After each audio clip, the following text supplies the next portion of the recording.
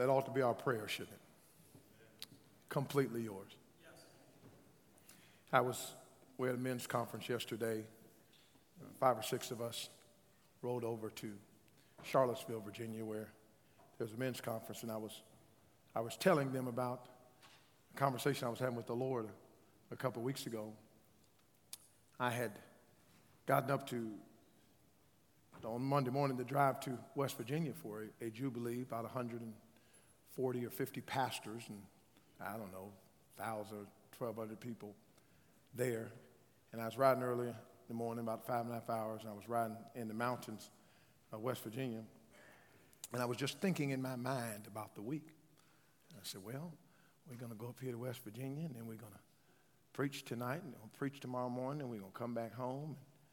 And then we're going to get up on Wednesday and go to Durham. And there was a youth conference there in Durham. And I'm telling you, God blew through. And then finished at Durham Wednesday night, and Thursday morning went over to a place called Stanfield, North Carolina.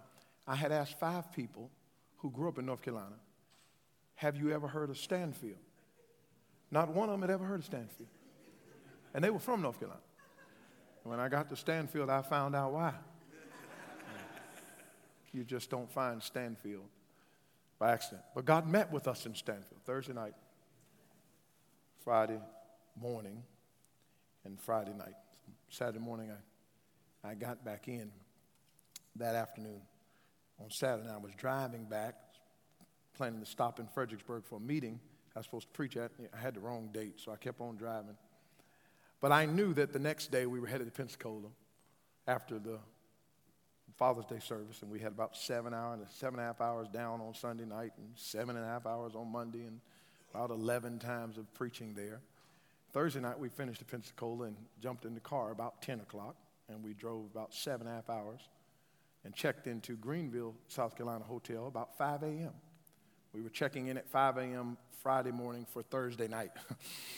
And they said, you're just getting here. Yes, we need about 7 hours. So we got up about noon and got on the road about 1 o'clock and got in about 10 o'clock Friday night. And then Saturday morning, the men and I rode down to Charlottesville, where I was speaking at a men's conference and heard another pastor after that. And I jumped in the car and rode over to Fredericksburg and finished a youth rally yesterday and got back home about 4 o'clock. So I was thinking about all of this a couple weeks ago. I said, whoa, I tell you what.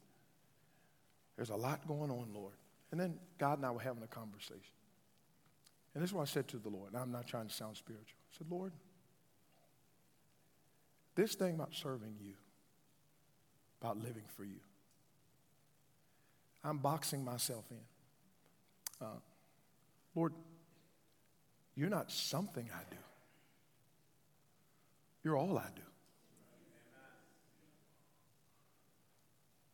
And I said, Lord, I just want to be completely yours. Now, I understand that there has to be some wisdom, and we all have to pray for that, don't we? Because, we can serve the Lord so much we'd be dead, right? And so my wife stays on me. She wasn't going to let me go to Pensacola by myself. She has to go there to ride in the car to tell me how to drive. Yeah. Between naps.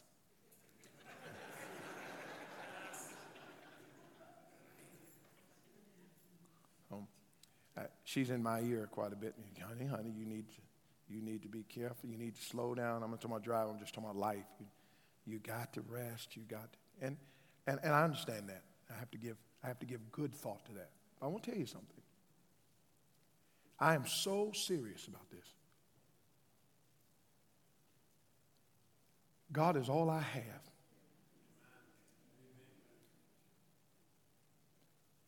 He's all I want.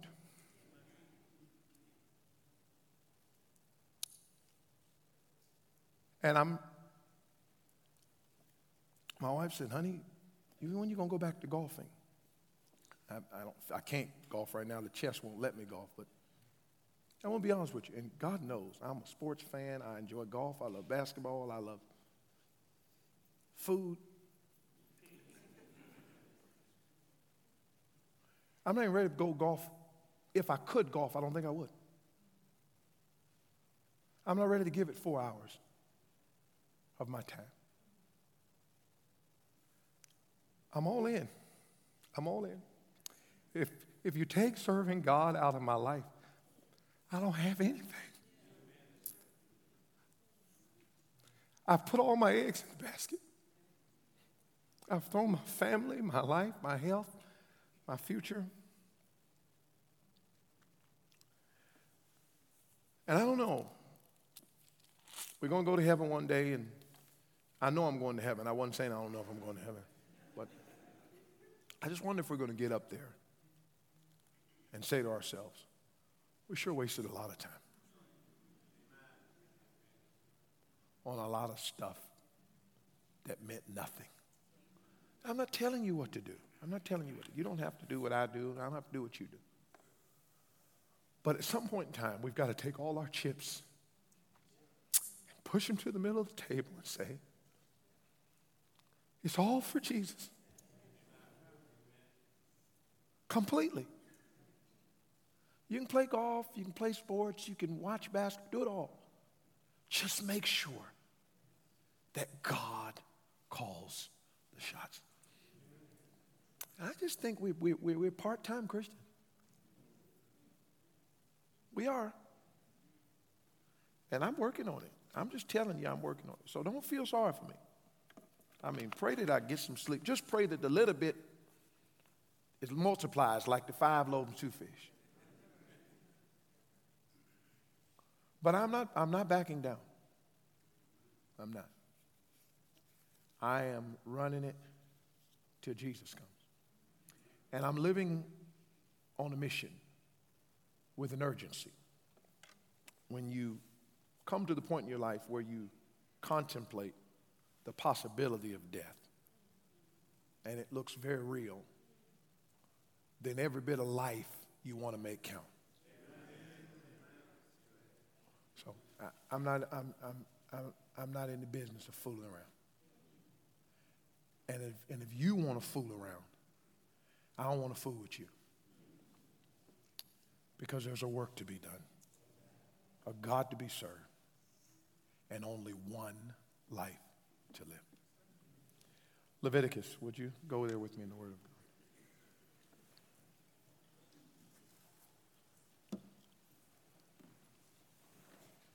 We've got several baptisms and a long day back in service tonight, and I understand that. So I want to mind the Lord and mind your time.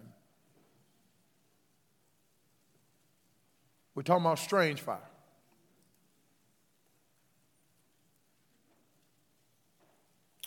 Chapter 10 says, fire which he commanded them not. That's verse 1. So that's our definition of strange fire. Let's look at that, verse 1. Nadab and Abihu, the sons of Aaron, took each of them a censer and put fire there and put incense thereon and offered strange fire before the Lord. You see that last phrase? Which he what? Come on, talk to me. Which he what? Which he what? So let's not make this thing complicated. Here's what the Bible's calling strange fire. Stuff God told you not to do. Huh? Stuff you're not doing that God told you to do. We put like this: sins of commission is what I do wrong. Sins of omission is what I don't do right. You got any of them? You don't know the question? Do you have any sins of commission? Any sins of omission? Here, I want to define that for you today. It's strange fire. God doesn't want it. Just because we offer it doesn't mean he wants it. God's not a child growing up in a strict home. He don't have to eat it just because you put it on the table. Somebody say amen if you're one of them people that believe you don't eat everybody's cooking. I'm the pastor here. I love you. That don't mean I want your food. I'd have been to some of your houses.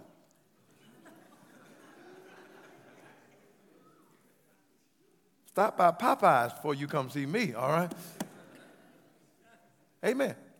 The guy picking up trash for the county with dirty, grimy hands shouldn't be in the kitchen handling food. cleanliness matters. Now, why in the world we believe that about cuisine and not about Christianity? Don't touch my food if you didn't wash your hands, but touch God's stuff if you don't wash your heart. Preach, Pastor. So in chapter 8, we've been looking here at the requirement for priests. We've established, I know you're standing, just give me one more moment, that the priest in the Old Testament came through Aaron's line and his sons. That priests in the New Testament are represented by every believer. So if you're saved today, you are a priest. You don't mean you have to have your collar flipped backwards.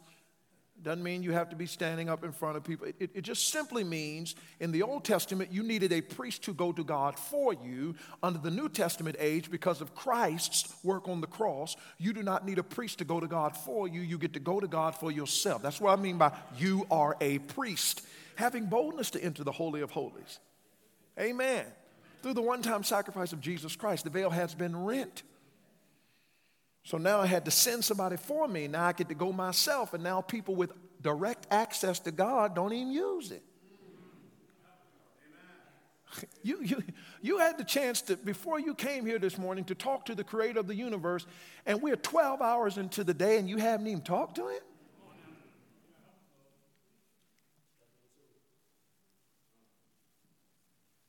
So we're priests. So we can look at Leviticus 8 and look at the requirement of the priest figuratively and look at the requirement of us today, because if priests had to do it back then we should do it now, right? At least symbolically. Today I want us to look at verse number 10. And Moses took the anointing oil. This is chapter 8, please. I'm sorry. Moses took the anointing oil and anointed the tabernacle, all that was therein, and sanctified them. If you don't have a Bible, the verses are there for you. And he sprinkled thereof upon the altar 7 times, and anointed the altar and all his vessels, both the laver and his foot, to sanctify them. And he poured on the anointing oil upon Aaron's head and anointed him to sanctify him. We've talked about the priest being fully separated, being familiar with the sovereign or the supernatural, the Urim and the Thummim. Today, just for about a couple minutes, I'd like to talk about being filled with the Spirit. I said I'd like to be talking about being filled with the Spirit. And let me just forewarn you, this message will have nothing to do with speaking in tongues, tearing for the Holy Ghost, slapping up somebody upside the head, or running around the building, because that is the smallest manifestation of the Spirit filling that the world needs today. We need fewer people running around the building in church and more of them running out there living for God. Amen. So, just to warn you. Now, Father, touch the message. In Jesus' name, amen. You may be seated. Thank you. Moses took the anointing oil. The oil in the Old Testament is symbolic of the Holy Ghost. The anointing. I would contend with you that most believers today are serving God without anointing. Most preachers are preaching. That's a preacher. He already know what I'm going to say. So y'all say, how he say true? Preachers know what preacher's going to say. Most preachers are preaching without the anointing. And listen to me. Listen to me, please. Don't think you know what anointing looks like just because he looks like he knows what he's doing. Don't confuse anointing with proficiency. Don't confuse anointing with skill. Don't confuse anointing with pulpiteering. Don't confuse anointing with eloquence. Don't confuse anointing with cadence. Don't confuse anointing with volume or sound. Don't confuse anointing with manipulating crowds. Don't confuse anointing with people getting down. Don't confuse anointing with a bunch of shouting. Don't confuse anointing with a bunch of noise. Don't confuse anointing with a loud organ. Don't confuse anointing with the cranking up of drums. I'm not saying that drums are bad and organs are bad and choirs are bad, but I'm just saying a whole lot of them cranking and a whole lot of them getting crunked up are not anointed.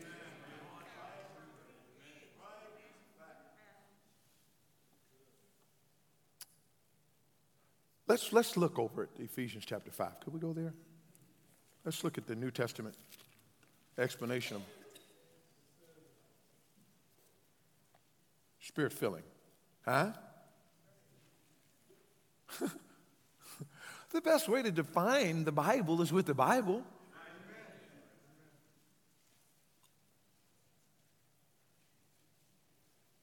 We need context, right? Ephesians 5, we're following God as dear children, verse 1, but jump down, if you would, to verse number 15 of Ephesians 5. 5 and 15 of Ephesians. See then that ye walk circumspectly, not as fools, but as wise. Verse 16, redeeming the time, because the days are evil. 17, wherefore be ye not unwise, but understanding what the will of the Lord is. God wants you to know what he wants you to do. God wants you to know what he wants you to do. You can't be a good Christian if you don't know what God wants you to do. You can't know what God wants you to do if you don't read your Bible. You can't understand your Bible if you're not saved. And you cannot understand the Bible if you're saved unless the Holy Spirit is working through you, and he can't work through you unless you get yourself out of the way and let him work. Be ye not unwise, 18. Be not drunk with wine. Whole bunch of folks drunk with wine. I said a whole bunch of folks drunk with wine. A whole bunch of other stuff they're drunk with. And the simile here, the comparison is, as wine influences and controls the drunkard, let's call it what Bible calls it. The world says alcoholic, the Bible says drunkard. As wine influences and controls the drunkard, so the Spirit should control the Christian. This is Ephesians 5 and 18. Be not drunk with wine. In other words, don't be inebriated, influenced, and controlled by alcohol. Instead, be controlled by the Holy Ghost of God. Now watch this now. In order to get drunk, you got to consume a lot of alcohol.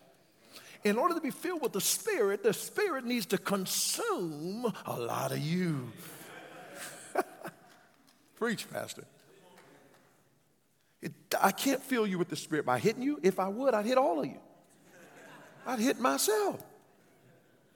You can't get it with the touch. You can't get it. To be filled means to be influenced and controlled. You can't be full of something if you're already full of something else. So sometimes in order to get filled, you first got to be empty. I wish somebody helped me preach. You got to be emptied of your. This is why I pray. God, cleanse me of sin and empty me of myself. Then I pray, fill me with my Spirit. You can't fill up a full vessel. Filled with the Spirit. Verse 19. 18 ends with a semicolon. Speaking to yourselves in psalms and hymns and spiritual songs, singing, making melody in your heart to the Lord. I would submit to you the first requirement to be a singer or a worshiper in the church should not be vocal talent or proficiency. It should be spirit filling. Who cares if you can sing? Go to America's Got Talent. We want to know if the Holy Spirit can control you. And that makes your singing effective. Now, a whole lot of spirit-filled people shouldn't be singing. They can't sing. But that's another story. But just because you can sing doesn't mean you should in the church. It might be fine on American Idol, but this is not the idol. This is the house of God. Look quickly at Galatians 5, and then I'm going to close. Because the pastor's got you here I've got you here for a long time today. So tonight too.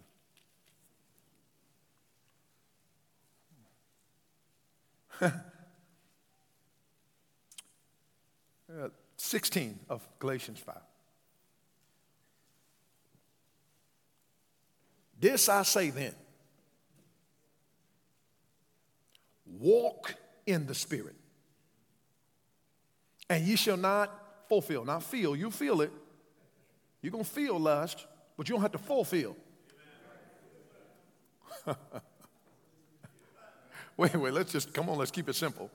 I'm Holy Ghost filled. I'm Holy Ghost filled. No, you're not, because you keep fulfilling the lust of the flesh. The Bible says if you walk in the Spirit, you will not fulfill. Amen.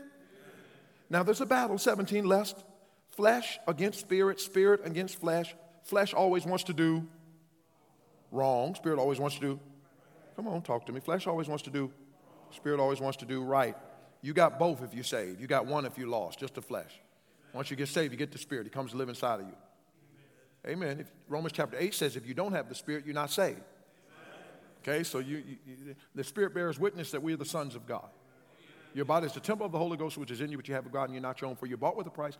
Therefore, glorify God in your body and in your spirit, which are God's. The Holy Ghost comes to live inside of Ephesians chapter 1. We are sealed with the Holy Ghost of promise. I cannot lose my salvation because I've been sealed. Amen. Sin can't break the seal. Amen. But sin does eliminate the filling.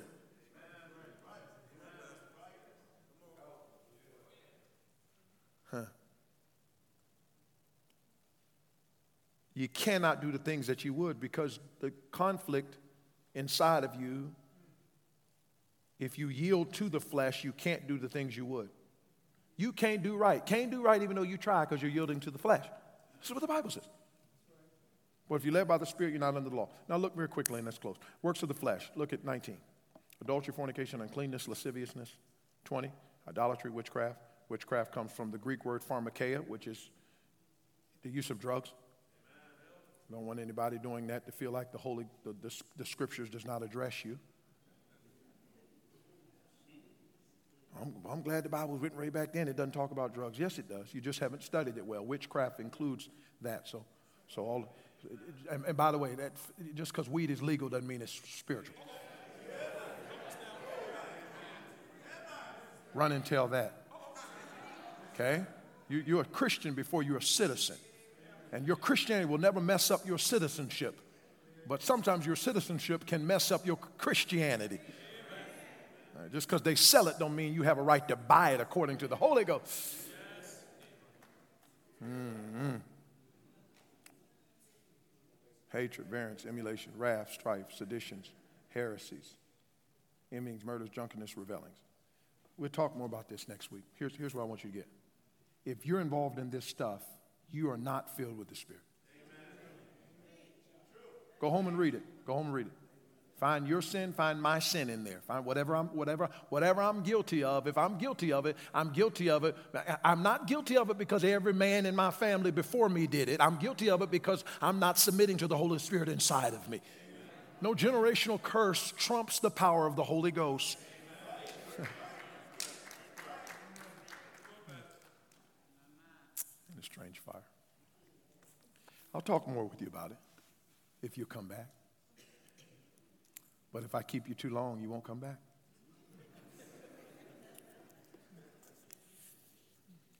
God help us. God help us to insist on Spirit filling or to refuse to worship without it. Amen. It was required of the Old Testament priest. And it's required of the New Testament Christian. Fortunately, he doesn't kill us like he did them. Our Father, we bless your name.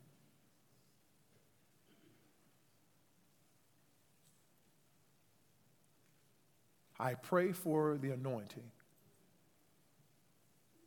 on my preaching and on my teaching and on my living. Help us, Lord. Heads bowed, eyes closed, no one looking around.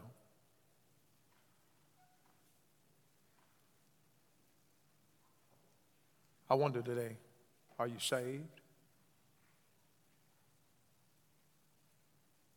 Are you saved?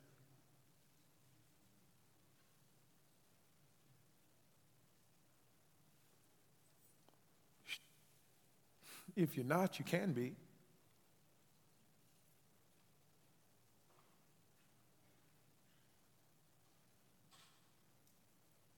Pastor, I'm saved, I'm going to heaven. I have Bible reasons to prove it. Would you slip your hand up? Deacon Wright, we have baptisms. Okay. Thank you. Put your hands down.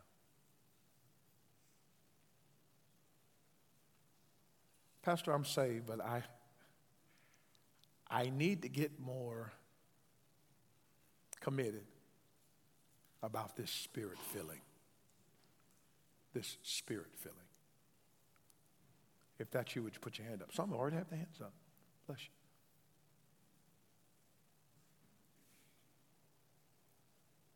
Bless you. Put your hands down. Pastor, I'm not sure if I died today I'd go to heaven, but I don't want to go to hell. Please pray for me.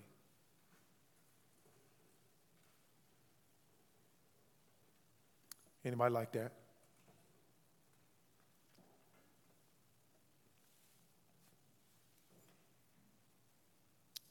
I'm not sure. God bless you. God bless you. I appreciate these children, this gentleman. Anyone else? I'm not sure if I died, I'd go to heaven. But I don't want to go to hell. God bless you, young lady.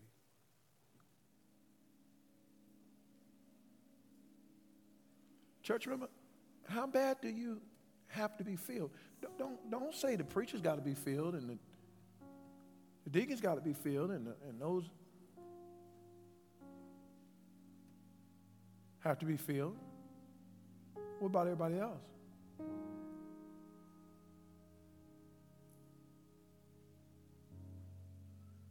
Let's get serious about it.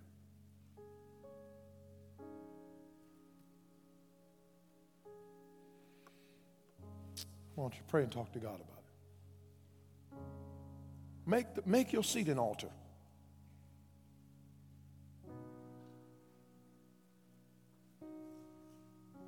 And may God help us.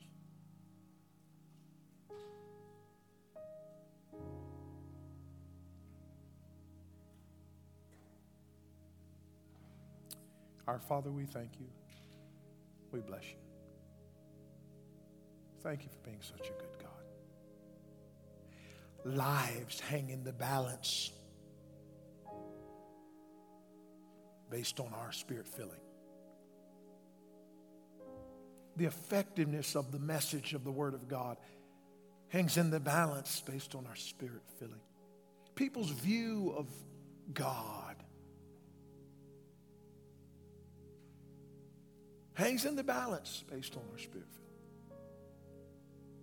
Our ability to be victorious Christians hangs in the balance over our spirit filling.